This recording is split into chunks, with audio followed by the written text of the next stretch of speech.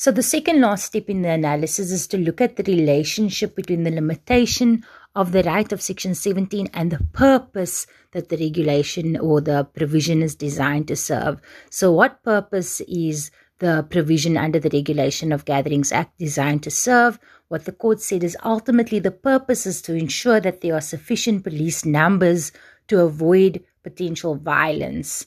And so that is the reason why there's this criminalization of a failure to give notice. But the court says that the criminalization of a failure to give notice doesn't reasonably mean that it's reasonably capable of preventing violence from happening, because it's possible that you could be at a march where there are less than 15 people and violence erupts, and you can be at a gathering where there are more than 15 people and no violence erupts. So the court said that there wasn't this tight fit between the criminalization in the provision and the purpose that the provision was designed to serve.